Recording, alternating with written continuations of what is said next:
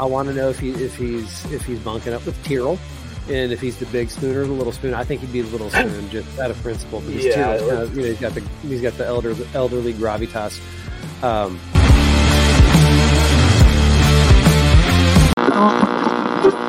Yeah, and that's true. And using those key stats, they are the key things that we've used to pick out our emergency match. I don't appreciate the laughing because I recognize how fumbled that was as I lost my train of thought. But anyways, back to the emergency. No. Wait, what was that? I like that you came back to start it off fresh. We're gonna do it live, damn it. 3, 2, 1.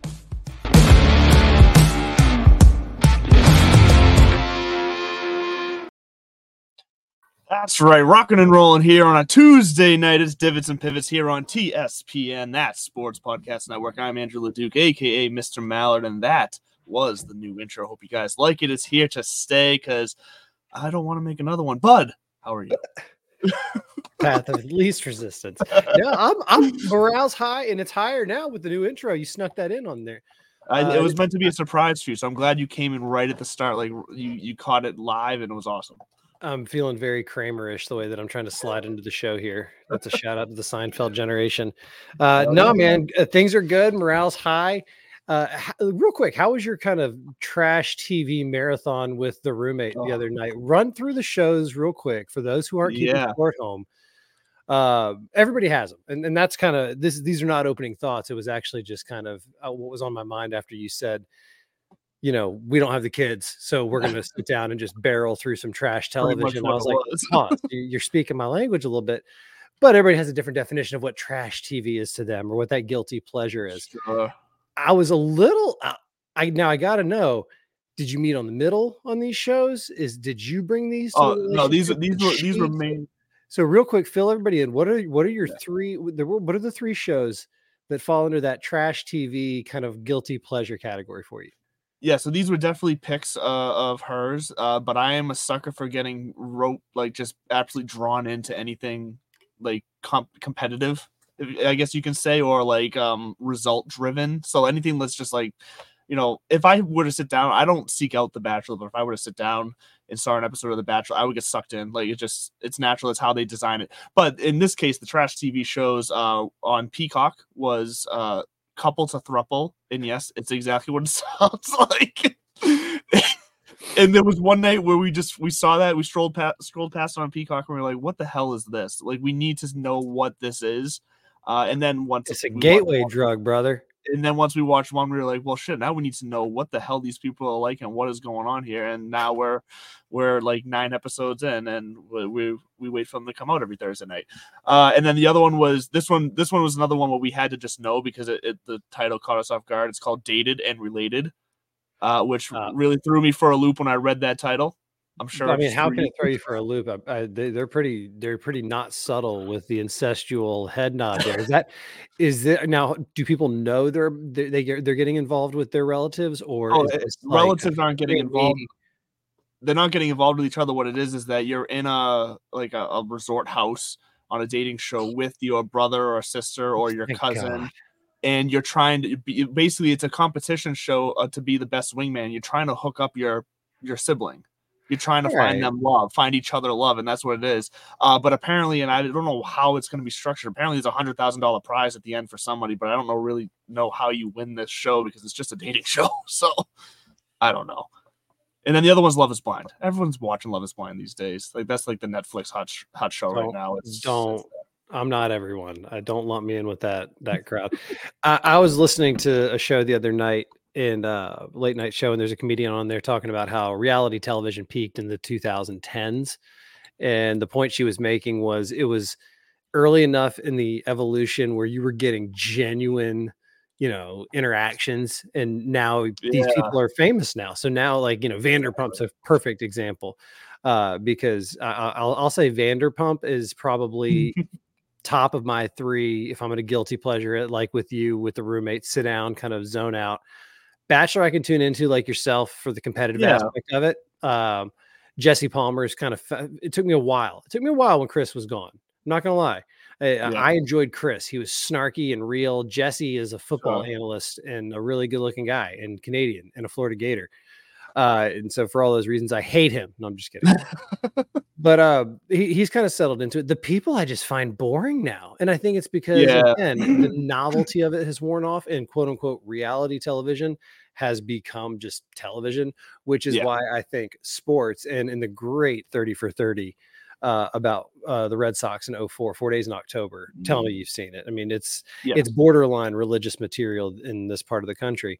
Spike Lee was talking about how nervous he was going into Game 7, or there's a clip, and I don't at me if I get it out of context, but essentially what he says is that's why sports are better than movies. Movies are fiction. You can script it. And even these reality TV shows, hate to break it to you, it's borderline, WWE style, where they might not script it, but they certainly set the table up so that the game goes a certain way sometimes. Sports can't do that. Which is why with the stuff that's coming out this week with Anthony Kim and trying to get his 15 minutes. And I've got a theory on this because, like I told you with my opening thoughts, it is kind of live centric. There's going to be kind of live throughout this entire show because they're creeping around, they're making some moves, but will they be that impactful? So what's on your noodle? And thanks for down that television lane. I'm always curious because no, we'll get to the match in a minute. We'll get there. So my opening thought is with the match last night, it got me thinking, realizing the time of year we're at. We're coming up on March Madness time, and that's going to all start really kicking off here in the next month or so of the conference championships and Selection Sunday and all that. It got me thinking of how we don't have that golf bracket Dell's Technology Challenge anymore. And this is the first year without it. And that's something like, obviously it's not tied to March Madness, but they always strategically held it around Selection Sunday and around the tournament because it just made sense. It was on people's mind. It got people into it. I'm going to miss not having that match play style bracket tournament this year. I'm going to miss it. I enjoyed analyzing golf from a different standpoint because it brought other players into the mix, like our Kevin Kisner, who just kills match plays. It brought just a whole different way of thinking to analyzing golf from our point of view, because we can only do it so many ways, and most of the tournaments are the same. It just I miss the switch up. That's what I'm going to be missing over the next month. There's not having the Dell's technology. Wow, I didn't take a peek at the rundown, so I didn't see what your notes were coming into this, and I'm genuinely proud. I think that's I think that's a very salient take. And you kind of fell ass backwards into what I was about to talk about, which is Liv still being a threat. And I'm going to start with what you just left hanging out there, which is when you cut out the things like the Dell Technology match play, or next thing you know, Zurich's going to be gone because nobody wants to partner up. It's too much time. And it becomes nothing but a money grab, single stream. And you kind of rest your laurels on that. You are pushing your chips all in. And we saw last night with the match how much they were kind of hyping up this Muni vibe, and it's a family affair, and golf needs to be growing. I swear to all that is holy and mighty, Lexi Thompson, which I love Lexi, was getting paid per mention of growing the game. And I mean, I think it was kind of like it wasn't a talking point. They're all out there. Those guys are donating their time. That's the other part that I want people to remember is they're pro athletes. They're not making money off of this. This is a lot of fun for them. Yeah, it's probably some good PR, but most of them, like Rose Zhang, didn't have to fly across the country. But I'm getting off my point. Yeah. If the PGA Tour keeps going down this kind of singular road of trying to be everything to everyone, then Liv is actually in a position where, and this is kind of what got me thinking about it, where they're gonna if the pockets are deep enough, they can play this long game. Now, hear me out. So Bryson bitching about last week, oh my God, we're not getting our world golf ranking points, and we've done everything we need to do. Well, I mean, it's just a matter of time. Y'all got to remember when they went live in 2022 in July, that's when they first applied. And it was like October of 23 before that rejection letter came. And in that year and change, Liv had already put in some of the things that the world golf ranking people wanted to see, something like a relegation factor, something that opens the doors to such a closed shop, where they have a little bit of a Q school. They even said still, it's going to be hard to compare a 54-hole no-cut event with this limited kind of scope to these thousands of guys who are trying to grind it out every day over here. And so even when this next application comes through, they'll end up getting some points, but they won't be enough to sustain and get that where they want, which Joaquin Niemann was very clear about. He was lobbying for this Masters invite, and Taylor Gooch was very clear how much it hurts that he's not getting his. And so they're not going to get the points. Remember, he also says it doesn't matter. Yeah, we'll get to that later. So they're not going to get the points simply through whatever World Golf Ranking says, because it's just not going to be big enough. It's not going to be a big enough kind of splash in the whole ecosystem to say I don't give a shit how good the players are, for the eyeball test. Like it is part of a bigger mechanism here, and that's why we award them. So they get their kind of pennants. But if you're paying attention to this Asian Tour and this international series and the DP World Tour, the DP World Tour finished the 2023 calendar year with 5 consecutive live victories between 3 players. It's like Dean Burmeister, Oosthuizen, and I want to say Joaquin Niemann sneaking in there down in Australia. We came off the Minwoo Lee high. We're like, oh, look at that. Minwoo got a victory. We can celebrate Chef. Let him cook. And then we didn't pay attention while Liv rattled off 5 consecutive DP World Tour wins. And so you flip the calendar to this year, and it got me thinking. Last week, there was something like 22 guys playing in the Asian Tour International Series event. And so the International Series, for the uninitiated here, when Liv went live, they partnered with the Asian Tour. The Asian Tour is not necessarily beholden to any PGA Tour entities. It's its own thing. And so they said, sure, we'll partner up with you. Your players can come over here, whatever. And they said, what are you going to bring to the table? Liv said, well, we'll donate 10 years. We'll set up 10 years in this international series. It'll be 10 tournaments around the world, and we'll partner with the Asian Tour players, and it'll be Liv players and Asian Tour players. That's basically the essence of it. So that is where, and the Asian Tour does have a little slice of their World Golf Ranking points too. So if Liv finally gets theirs and then get some access over here on the Asian Tour, what happens if all of a sudden, instead of 22 players, including Matty Wolf and Dean Burmeister or whoever was there, and Hudson, those kind of guys, what if Phil and DJ and Brooks just say, wait a minute, they start doing the math and they're like, we have our own little, all of a sudden we have our own little built-in structure here to get the World Golf Ranking points. If we just say, all right, we'll play in 5 of those international series events, plus everything we're doing over here. That's about the heavy lifting they were doing over on the PGA Tour, on a busy year.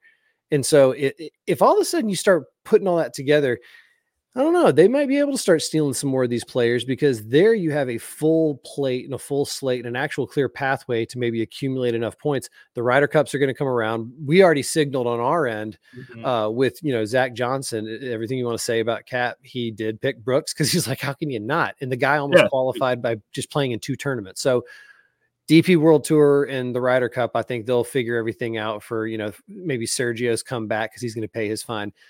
But they're in a pretty strong position if they can just hold out for a while, because like you said, PGA Tour keeps swinging and we're making moves, and it is for sustainability, but what's next? And they, and so I think, what's next is Anthony Kim goes to Liv, but I don't want to jump straight into the deeper parts of Liv. But that's my opening thought is Liv might be dying, but as long as they can hang on for a while, there might be a a resuscitation at the end of this. But at the end of the day, too, I think once DJ and Brooks and some of these contracts run out, they might walk away. Who knows? I know they probably have equity in these teams, but they've shown how much it hurts missing these tournaments. Did you see the picture I sent you just actually like a half hour ago before the show of Anthony Kim on the range? Yeah, I've seen that going around today. Oh, yeah, I didn't see it until just like a half hour ago or so. He looks like just chill. He's tatted up. He's got the loose pants on, the T-shirt. He's got his hair, tied back. And he's just like, I think in my text to you, I said, golf's hippie is bad, like golf's new hippie. Like, because he just, and I don't mean that in like an offensive way or anything, but it's just like, I think he just looks like chill, relaxed, and he just doesn't, like, he's just out there living life and loving it. Well, shit, man. Let's just skip over 2, 3, and 4 and get into it then, because I was already riding that wave. All right, Anthony Kim, if you weren't around, and let me rephrase that, if you weren't paying attention to golf back in 2008, 9, 10, 11, 12, Anthony Kim was a vibe. He, he beat the dog piss out of Sergio in the Ryder Cup. He won pretty early. He kind of had that swagger about him. He wore gigantic belt buckles. And then, the injury bug, and we all kind of know the story that we've talked about, takes out the insurance policy and disappears. And I guess he's been sharpening up his game. And he'd pop up in rumors. He really was this mythical creature in golf. That's all good and well, and it's fun, but the creature came back. And like you said, and he's out there on the range in a promotional video for Liv. He's out in the middle, the Jeddah, and they're just having him as a quote unquote wild card. So I guess what they're saying is, and that's an interesting move by Liv too, to say, hey, to some of you folks, you want to come play for the individual money? Let's go. We can, we only have X holes that we're using up in this shotgun start. We can, flood it with some more people. So Anthony Kim's going to be out there, but like you said, ponytail, baggy t-shirt, swaggy shorts, tatted up arm. His swing looks pure as all hell. Yeah, so solid. And apparently he's been quote unquote cleaning up in money games, private games and stuff like that. So, but if he doesn't, I just don't know how much of a splash this is going to make. It makes sense, by the way, if I'm Anthony Kim. Here's a guarantee to, take, just to make some money. Maybe I go out there and I don't have it and I can just take one swing and walk away. Because what if he does go out and shoot 78, 76, 75? Yeah. Is it kind of like, okay. And then, has he hurt himself even more? But if he goes out there and fires even, if he finishes under par at that live event, I think it's a successful week for Anthony Kim. Yeah. And they'll probably keep saying, yeah, we'll keep having you back, especially because of the eyeballs it's naturally drawing. But I don't know if he's bringing in new players or new fans. I don't think he is. I don't. Yeah, I think this is a story for kind of older or real deep enough golf time went nerds. by. Enough time went by where most of the golf community kind of forgot about Anthony Kim, and that's why I think you kind of hit it. This is a no-lose situation for Anthony Kim. It makes perfect sense because he's not, like you said, he goes out there, shoots off on the sides. Whoops, maybe not. It's not like he's going to hurt his golf reputation, anymore. I'm not saying that it is hurt, but you know what I mean? It's not going to make it worse for him. It's only up for him from here for him. So also, he's not a current. I don't know his PGA Tour member status. I know after 10 years, he's probably like inactive or something like that. So if he goes over there and plays well, and all of a sudden the PGA Tour says, "Hey, you want a sponsors exemption to the Arnold Palmer? Like, are you willing to open to that?" He might come back and just play next week. I think the whole thing, we get more lost, and I say we being the fans, in the politics of this than some of these guys. It's business for them. They've exhibited that. John Rahm, sat down with Marty. I think he was Marty on ESPN. Did a interview, just kind of talking through his decision on why he ended up going to live. And so I don't think it's going to be that big of a deal. I think he comes back. I think he gets the headlines for a week. And then I think all of a sudden it's going to be, the players, and it's the 50th players anniversary. And we're going to be forgetting all about this. Speaking. So we're on live. And so Anthony Kim coming back. Yeah. Great. Wonderful. We'll see. It's cool. I think it's a story. I'll be checking in because I think it's for guys like you and I who care about this. It's worth checking in on throughout this weekend. Yeah, it's for golf nerds. So speaking of golf nerds, I'm getting bugged and bothered again by Liv coming out with these dumbass statements. So Bryson, I've already done my kind of like, patience, young Padawan. You're going to get yours. It's not going to be as much as you want. You can bitch about all that injustice, later, even though the numbers add up, Professor. Taylor Gooch comes out today at a press conference and says essentially, if Rory wins the Masters this year and completes his career Grand Slam, there will be an asterisk next to it because of the players that we're missing. And I think one of the best comments or takes that I've seen on this was somebody who rattled off all the live guys who are going to be at Augusta and was like, bro, you're not. It's 70 golfers out of how many thousands on the planet that play at that level. Like that's the point. You're not that special. Like maybe live golfers aren't that special by the fact of being live golfers. Just elite golfers are elite golfers. And that's kind of what the Augusta National says when they hand out their invitation. So the Greg posting, and I do think this is all, I mean, of course, look at us. We're just taking it. This is chum. I mean, we're suckers for this shit. And that's why they're doing it. And that's why I want to just basically, I'm going to call this out. But Greg posts some nonsense about, we've been courting Hideki for, we wanted to go after Hideki. But the way it gets rolled out, and then even the way it gets talked about, it's like, why? It's not news. No shit. You went after everybody. You offered Tiger $1 billion. Apparently you're offering Rory 950 million. If he goes for 950 and not $1 billion, that's just a disgrace. He's not going anywhere. He's not going anywhere. But the live thing just needs to get back to basics. Be who you are and stop trying to act as if you're more. the size and scope of your setup and the purpose of its operation. And you got to say, what kind of business impact are you having? Are you making money? I don't know how this whole thing works, but it seems to me like you're just hemorrhaging. I was gonna say, I don't see how they can be making money. Just looking at the crowds, looking at the money they're shelling out to set up these events, and like this, because there's no way. So it goes perfect into last week. We get Jake Knapp. He's a bouncer in Costa Mesa 2 years ago. Now all of a sudden, and I love, if you miss it, man, Smiley Kaufman, tip of the cap to Smiley Kaufman.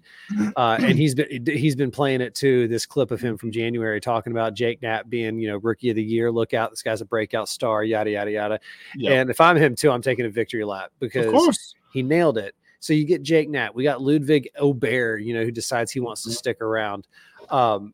There's just more to play for in the PGA Tour right now. And the guys that they're picking off, I'm not going to say they're over the hill. They're great golfers, and golf is a sport you can play competitively well into your, later decades. But it's not exactly like it's bleeding the PGA Tour dry. I think they'll keep picking off golfers. But the bigger thing that this signaled to me was, I think this PGA Tour PIF deal is dead. That's an interesting take, because it's really gone quiet ever since the what's the name, was it Fenway Sports Group, or who did they just, I forget it's Strategic Sports. I was gonna say, but I knew it had a different name. Yeah, it's mostly the Fenway Group, and then it's a lot of other guys, or a lot of other organizations, Los Cientos, Senor and Señoritas. Yeah, Señoritas. So I think this deal is dead because, hear me out. When it first started, part of the deal too was that Liv was like, agreed, I guess they weren't going to recruit players anymore. Yeah. We'd stop poaching them. But then there was some court case somewhere along the line. If it's a detail that doesn't matter that much to me, if you know about it, comment please. But one of the court cases basically said you can't do that, and Liv was like, all right, we still won't do anything. It's no big deal. We're going to keep working through this. It was when the PGA Tour started courting, private equity or vice versa, whatever it was, when that conversation started with the Strategic Sports Group, I think that is when Liv all of a sudden was a little butthurt. Not Liv, PIF was a little butthurt. Yeah. And they decided, all right, you want to mess around, we'll mess around. Hey, John Rahm, here's $500 million. Yep. And just as a reminder of what we're capable of, and the kind of fish that we can go grab. They pulled a Harvey Specter on them. Oh, God, such a good reference. Such a good reference. And now all of a sudden there's the rumor about Rory. He reminds everybody about Hideki. I think they're setting this up to just be like, yeah, you know what? The gloves are off. You got your $3 billion. Have fun with those folks. We're going to, because $3 billion is what PIF, I guess, was going to offer. And so I guess it doesn't take a genius to figure it out. Oh, you're going to give me $3 this organization over full of famous people who we know and yada, yada, yada, and just have a network unto itself that can help us expand, throughout so many different avenues. Yeah, it's not just about the money too. You think about the number of people who are coming along with that money. And that's a lot of obligations to fulfill, and it's a lot of hands to shake and asses to kiss. But it's just a little bit cleaner. And I don't mean that in the political sense. I mean that in the logistical sense. It's a little bit cleaner to just kind of set up shop over here with the people and the people, you already try to trust. And so I think this fucking thing's done. And I think a year from now, we're going to be talking about, I don't know, maybe 2 guys. I think they'll average picking off like 2 people a year. And meanwhile, the Korn Ferry Tour and the NCAA and the AJGA and the DP World Tour. I think the DP World Tour is kind of kicking themselves for not partnering with Liv in the early goings. They could have really done something. I read that somewhere else, and I thought that was a good point. But no, I think it's done. But I mean, you bring up, I think that's a very interesting point. I hadn't really thought of it that far down the rabbit hole, but you say all that and it makes perfect sense, because it has fallen off, at least in the media standpoint. And so that's another reason why I will be curious to see Full Swing 2 on Netflix coming up in next week, because I've already seen some of the teaser clips where we're going to be getting like the live, they got it on camera, guys reading their phone and hearing about the PIF and PGA merger, and like reading on their phone and live reacting to it. Like, I want to see that. I want to see what their initial thoughts and reactions were, because I think that's just going to maybe give us a little closure about all the things that we've speculated on for the past year. And I think that's going to be interesting. So when I was in high school, big Star Wars family, big Star Wars geeks. My big sister, anyways, got me into it. My middle sister was the one that tried to bully the two of us for being Star Wars people. But anyways, when I was in high school, the kind of prequel was getting resurrected, right? You know, they had episodes 4, 5, and 6, and then 1, 2, and 3 were coming out. And I remember it was just the early era of the streaming internet, and we found this bootleg version of the trailer and watched it on a loop in my Latin class. Nerd, because Mr. Hall, our Latin teacher, was a huge Star Wars dork, and he too went to like the midnight opening. A bunch of us went, but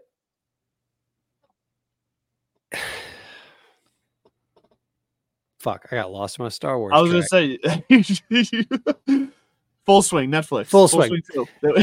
I've not been the size. Literally, I just started thinking about like the visceral midnight. I could tell like, you went to a whole nother world. Sneaking booze in the parking lot. Anyways, the trailer, when they keep going through all these guys checking their phones and getting that reaction, you can tell, and they're going, wait, what? And it's like Joel Damon and his caddy, because also I was on the golf course. It was early in the kind of mid-morning, and I remember everybody just all of a sudden pulled their phones out, and I was just like, what the hell? You would have thought the president was shot. Sure. That right there got me locked in. I was trying to play coy and be like, oh, I'll get around to it. I'm probably going to watch it at midnight whenever it drops, and at least get some doses in, because Feed Me, Seymour, Feed Me. It comes out, I think, next week on the March 6th, right? I think it's the 5th. I thought I saw the 6th. If it's the 5th, maybe it's this. Either way, it's going to be too late for the show. But I'm pretty pumped for it, because it starts there, and then they're going to basically end with the Ryder Cup in a 2-part finale. It is the 6th. Sorry, it's the 6th. Yeah, don't question me. Says the guy who lost his train of thought thinking about Star Wars. Fucking nerd sandwich. All right, so Full Swing's coming up next week. Obviously, we'll dig in more to that. Did you watch the match? So I didn't actually end up tuning into any of the match. I pulled it up on my phone a few times to see what was going on, but like I said, we needed just a zone out night, which is why we were watching the trash TV, which is why we sat there with glasses of red wine and grilled cheese and tomato soup. Like, that was our just comfort lounge, just veg out night. We needed that. But I pulled it up. I pulled it up on my phone a couple times. And it was interesting though, because I did like the kind of the format they did with some of these different games and styles. We know the closest to the pin. And the one club challenge I thought was interesting. So real fast, I want to ask you, because I don't want to spend too much time on it. What would be the club you would use? Because I saw Rory use, I believe, his 5 wood. For me personally, I feel like I would use my hybrid for the same, probably some of the same logic that Rory picked the 5 wood, because when putting the flatter face, like, that just makes sense. I also feel like I have a lot of control of my hybrid, so like I can hit a lot of different distances with that. So hybrid for me, but where would you lie for a one club challenge?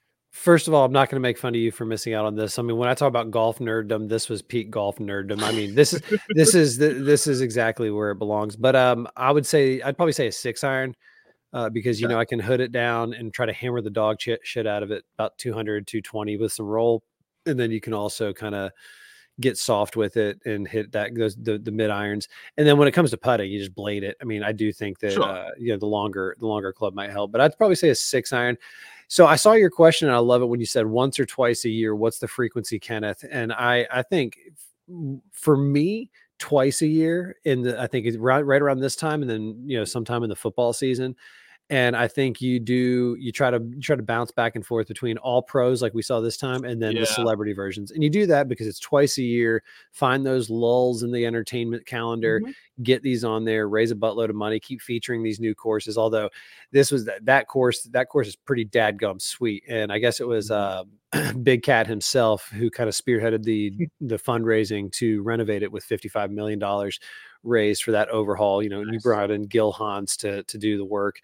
$180 to play it, but I mean, that's kind of the way it should be, where it's a treat. You know, it's a public course, doesn't mean he's get, you know, trampled on. You know, it is a treat. So I put it on my bucket list. So last but certainly not least, if you didn't watch it, I would say go back and look for some of the clips. Max Homa. I've said it before, I'll say it again. I am a homosexual. I love him. He's just fun. I think he's great for the sport. There was a while there in the mid 90s, in I want to say maybe late 80s into the mid 90s, early 2000s, where the skins game, that's kind of where the skins game used to live. Kids look up the skins game. Well, careful how you Google this, by the way. Comma golf, comma Wikipedia. Go to the Wikipedia skins game, and you'll see this era where Fred Couples seemed to be like a staple, and it's because Freddie had that kind of cool demeanor, a little bit of swagger, good looking guy, quick witted.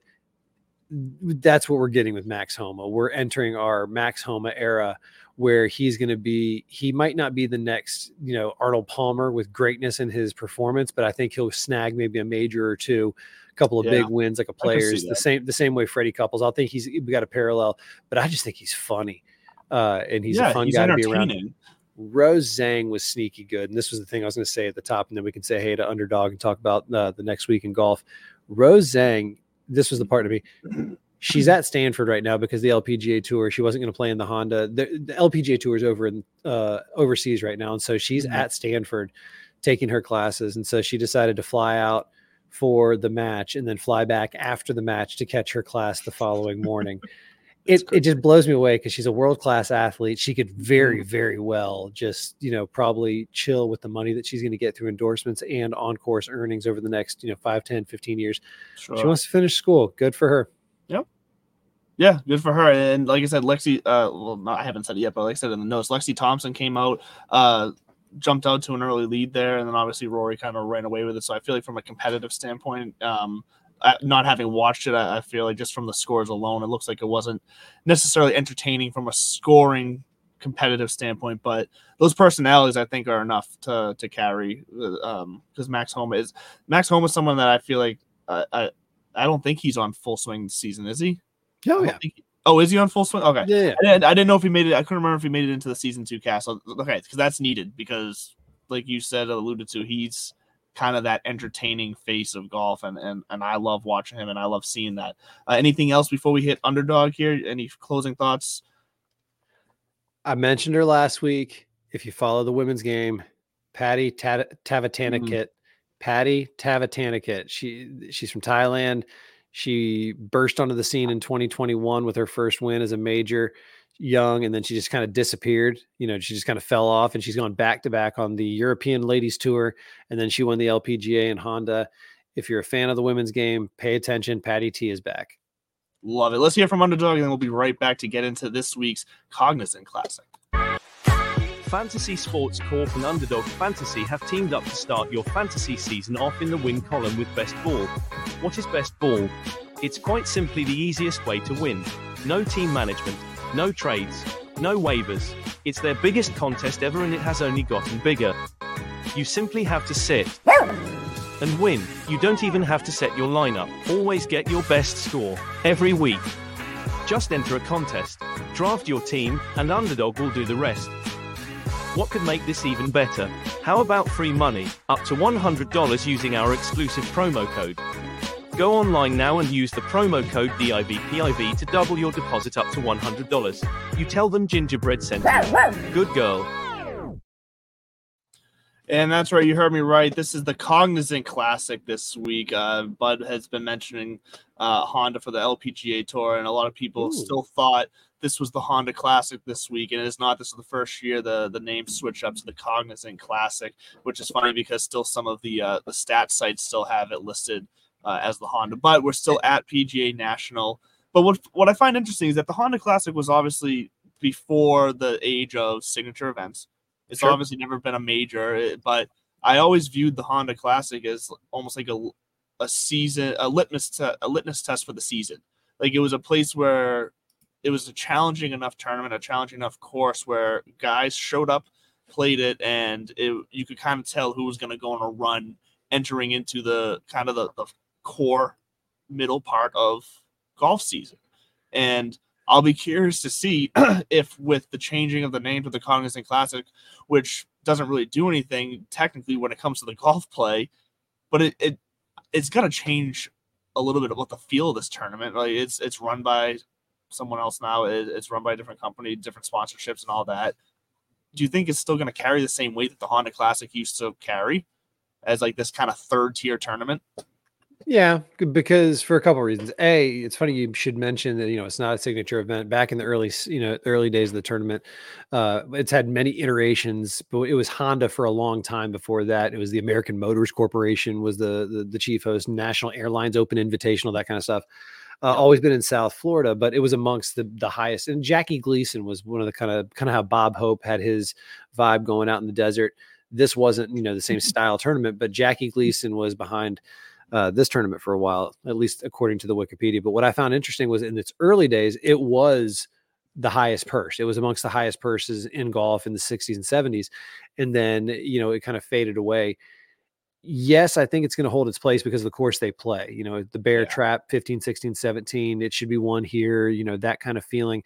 It's not going to rise too high. Who knows? Maybe all of a sudden out of nowhere they get a signature event kind of nod one year for whatever reason. Because like you just said, there's something nostalgic about it because it kicks off the Florida swing. It's this official. We've had a couple of months of Hawaii and what's going on. Oh, the golf's not until tonight, and then we've been on the West Coast for a while. With Pebble Beach was great. Seeing Tiger's Place was great, but we the Mexico stop was a one-off, and I think this is that slow re-entry because then we're going to get Arnie's Place, the Players. It's just going to get boom, boom, boom. So I think it's going to hold. I don't think it's going to get John Deere Classic. I do think we pick on the John Deere Classic way too much. It's almost like just what we do now. And it's a shame because it's a beautiful course out there, but in reality, though, that's how this game is going to get played in the long run with when we see whatever world tour gets developed. And sure. So, because what I wanted to answer your question with is these players don't give a shit what the title sponsor is. Cognizant, FBI, BMI, whatever they want to do it. IBM. They don't care about that. They want to play courses and they want to, play, tournaments that have some sort of rich history. And if you look throughout its history, I was talking about Freddie Couples just a minute ago. They were showing clips of him back in 92 winning in a dramatic playoff, 92, 94, somewhere in there, early 90s. So I think it's going to hold strong and not be resurrected. But I mean, you see like Rory's back in the field for the first time since 2018. It's not a schleppy field. It's not, kind of like, who's that guy again? There's some names up there, and I enjoyed going through my key three because, as you'll notice, I'm tired of getting my ass kicked because quick scoreboard update for the folks at home. As a reminder, we have a little season-long competition going on here between Divot and Pivot, and if you're curious on who's who, just Google it. You're 5 million up on me. And so the way we're doing it is we're picking our emergency 9 and we're just letting them roll each week. And then we're just calculating their winnings. And that's what we're going to pay attention to. And not only that is, so you got a $5 million lead on me. I think I got 7 and some change. You're in the 12s and you've won 3 weeks to my 2. This was my idea and my format and I'm losing. So I decided the gloves are coming off. We're not going key 3 anymore. I think I noticed 3 or 4 or 5 in there. You took a page out of my book. Yeah. So we're shaking things up here in a little bit. But the Cognizant Classic, PGA National, the only thing of note, really, it's a par 70. It's a longer course because there's a lot of beefy par 4s. Yep. I know you love your proximity from distance ranges, so I'll save that for the key 3. But they've got the Bermuda grass. They've got that Tiftdorf on the greens, and then whatever. Conservation or consortium, whatever. I don't know. It's all hybrid shit that's been developed by the University of Georgia or the Tifton people. Tifton, Georgia. So the Cognizant Classic, we got 15, 16, 17 in the Bear Trap.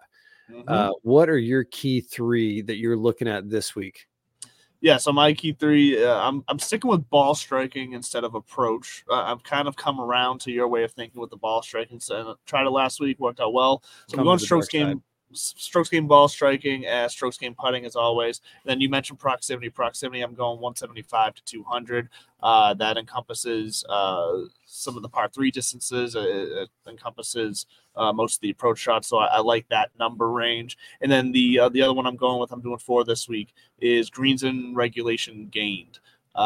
Just looking at the numbers, this is a course with the history of greens being hit less often than your average tour event. So if you want to score, if you want to be near the top, you're going to have to be taking advantage of those greens in regulation. Just like that nice, beautiful new green Acorn Hills tumbler you got there. That is a nice tumbler. I like that. Right. You have to get me one. So yeah, those are my 4. Ball striking, putting, 175 to 200, and greens in regulation this week. Fun fact. This is the 7th course in the history of the tournament, and it's actually repeated a course early, when it was bouncing around in maybe the 80s or 90s. 7th course, but it's a new course because it's not a par 70, it's par 71. They added 20 yards to the 10th hole. It is now a par 5, which is why I included strokes gained par 5s, because traditionally the 2 par 5s were always the easiest hole, so you got to take advantage of those. And now this new par 5 is not exactly, too girthy. So I think that's going to be accessible. And so that's why I think strokes gained par 5 is in there. I have par 3s, 175 to 200, because that's all the par 3s that they're going to play. And, if you're if you're gaining strokes on the par 3s on this course, you're going to be gaining strokes on the field. And also that 175 to 200 range is going to be a lot of these par 4s, but they're hitting into those greens. Yep. So I kind of, 2 birds, 1 stone right there. Bogey avoidance. This course is a killer. There's water in play. It's if it gets windy, look out. And then as usual, ball striking and putting those 5 together. And I kind of not went rogue, but I got confused by the models here in Fantasy National. And so I did something different, which I'm calling the sauce. And I'll explain that when we get to our lineups. But PGA National 7th course in tournament history, and it's a new one this year. So strokes gained par 5 is in there as kind of a surprise 5th. I was going to go with 4, but I added 5. Yeah, but I like what you did there. I like that logic, because what you were able to do there with that strokes gained par 5 and those par 3s, 175 to 200, since all the par 3s fall into that yardage, which they sometimes don't. There's 1 or 2 that are above 200, or scattered into a different yardage. You're covering 7 of the 18 holes, right, just with those 2 stats. So that's actually not a bad route to go. You got me shaking in my boots a little bit this week now. But let's get in. Well, hold on real quick. I'll say this though. Jack Nicklaus course, and other people's had their hands on it though. And, he's not going to let them, have a pitch and putt. So it's always been a challenging track. It's always traditionally been that first test of the year, as you pointed out, or at least recently it's been given that kind of feeling. So let's see what our key 3s have put together for us this week.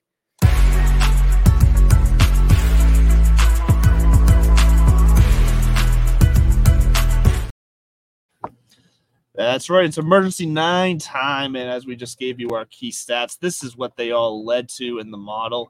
I'll start us off here this week. I'm going to do it the same way we did last week. I think that worked, running just straight through down 9-1, less confusing. So I did look at both of our lists. We do have a few. We tend to always have 3 or 4 kind of overlaps, which is good because we can call those the show loves, or come up with a fancy name for it. The control variable. You see, that's too scientific for me. I have an artistic mind. But anyways, anyways, my number 9. Starting with number 9 for me is Davis Thompson, coming off a fairly good performance this past week. I like Davis Thompson. He's in good form now. He's got good tournament history as well. I say that he hasn't played here yet. I have the wrong guy. This is his first appearance at this tournament. But the form is going to matter this week. So Davis Thompson coming in with good form. I like that. Eric Van Rooyen also coming in with good form at number 8. And then the first appearance in my emergency 9 for the year. He's always every year a multiple appearance kind of guy in my list, but Adam Svensson, the Canadian, is back on my list, coming in at number 7. It's time he shows up for the 2024 season. And then following him at number 6, Mr. Rory McIlroy, we mentioned it, coming off a nice loose kind of weight off his shoulders after he said at the last year's match, or as the last match, wasn't last year, but the last match he did, kind of a disappointing turnout for that. He was hoping this one on Monday night was going to be a little bit better. He's probably coming in feeling a little bit looser, so I like that coming into this tournament because I think he can get in his head sometimes. So Rory McIlroy, number 6. JT Poston, number 5, also just a guy who's coming on fire for 2024. So he's also got a good course history here. And then the guy who tends to do well at this course in this tournament, Mr. Jonathan Vegas. Jonathan Vegas. I think I had it right the first time, actually. Jonathan. Vegas. Johnny Vegas. Johnny Vegas. He shows up here He hasn't missed a cut in 5 years. He's played it every year since 2019, more than that, but I only have those last 5 years in front of me. T21, T42, T30, T27, T16. So he's never won. He's never cracked that top 10. But if you're looking for a safe, somewhat inexpensive guy to make your cut this weekend, that's the guy to do it. I don't see why not. He actually played fairly well recently as well. He had a T60 at Mexico Open, but he did finish T22 at the Waste Management. So I like Vegas coming into this. And then my top three, number 3, Billy Horschel, also playing well right now. Number 2, Tom Hoagie. And then number 1, who may be replacing my Adam Svensson on my list this year with the rate that I've been using him, Mr. Eric Cole, one of the silent assassins of the season so far. You love Eric Cole. I do this year. He just keeps popping in my models. I can't help it. That's good. I can appreciate that. All right. So before we go any further, what in the heavenly hell in Fantasy National is the difference between MCM rank and model rank? Do you know what I'm talking about? Yeah. So Fantasy because as far as I know, MCM stands for mixed condition model. It is mixed condition. MCM is mixed condition. Why are those numbers different than what other model is it running? So it's a good question, and I haven't yet been able to figure it out. Fantasy National, if you're not familiar, or if you were familiar but haven't looked at it in a while, they've gone through some aesthetic changes on the website from posts that they've put out. I know with some of these changes, I like it. I like all of it. I just never noticed that there was 2 different rankings there. Well, that's never been that. That's one of the newer changes in the last, I'd say, month to 2 months that they've made these kind of aesthetic changes that have also unfortunately had some unexpected effects on the functionality of the site, is what I've gathered from some of their news posts that they've put out about it. It seems to be working fairly well this week, though. But yes, I don't know what the MCM rank is compared to the model rank, honestly. So not quite sure. They also have something new called a rolling model, which I need to watch the YouTube video on that because I also am not 100% sure what that is. But this would be like giving me one of Chef Brian Duffy's really sharp, expensive knives. Is giving guys like us this tool that has this many functions. I need one, but you know what? Because my simple, lizard brain needs one model. Yeah, I decided just to take both of those because they weren't too far off. I mean, we're talking about like one of my guys was first in one model, 9th in the other. 17 in one. There's not such a variance or discrepancy between those two. So you know what I decided to do? Average them. And I like that. That's where I've come up with the sauce. That's just what I labeled that because I wanted because you threw them both into the blender, mixed them up, right. And came out with some funky new sauce. A little this, a little that. I like it. And so that's what I've taken is those averages, and that's kind of how I ranked my guys. And I'm starting with some gut plays down at the bottom, or not gut plays, but really brain plays with my first 2, and then from there I just followed the numbers. Okay. And so for let's see what we got here. Or the Cognizant Classic. God, it's hard, man. It was the Honda forever, I know. Those red letters, nostalgic. I can taste a flat beer and it feels like it's 4 p.m. on a Sunday afternoon just by thinking about the Honda Classic. But my emergency 9 for the Cognizant Classic starts off with Keith Mitchell because he's got a great history here. Won in 2019. He is a ball striker when he gets it going.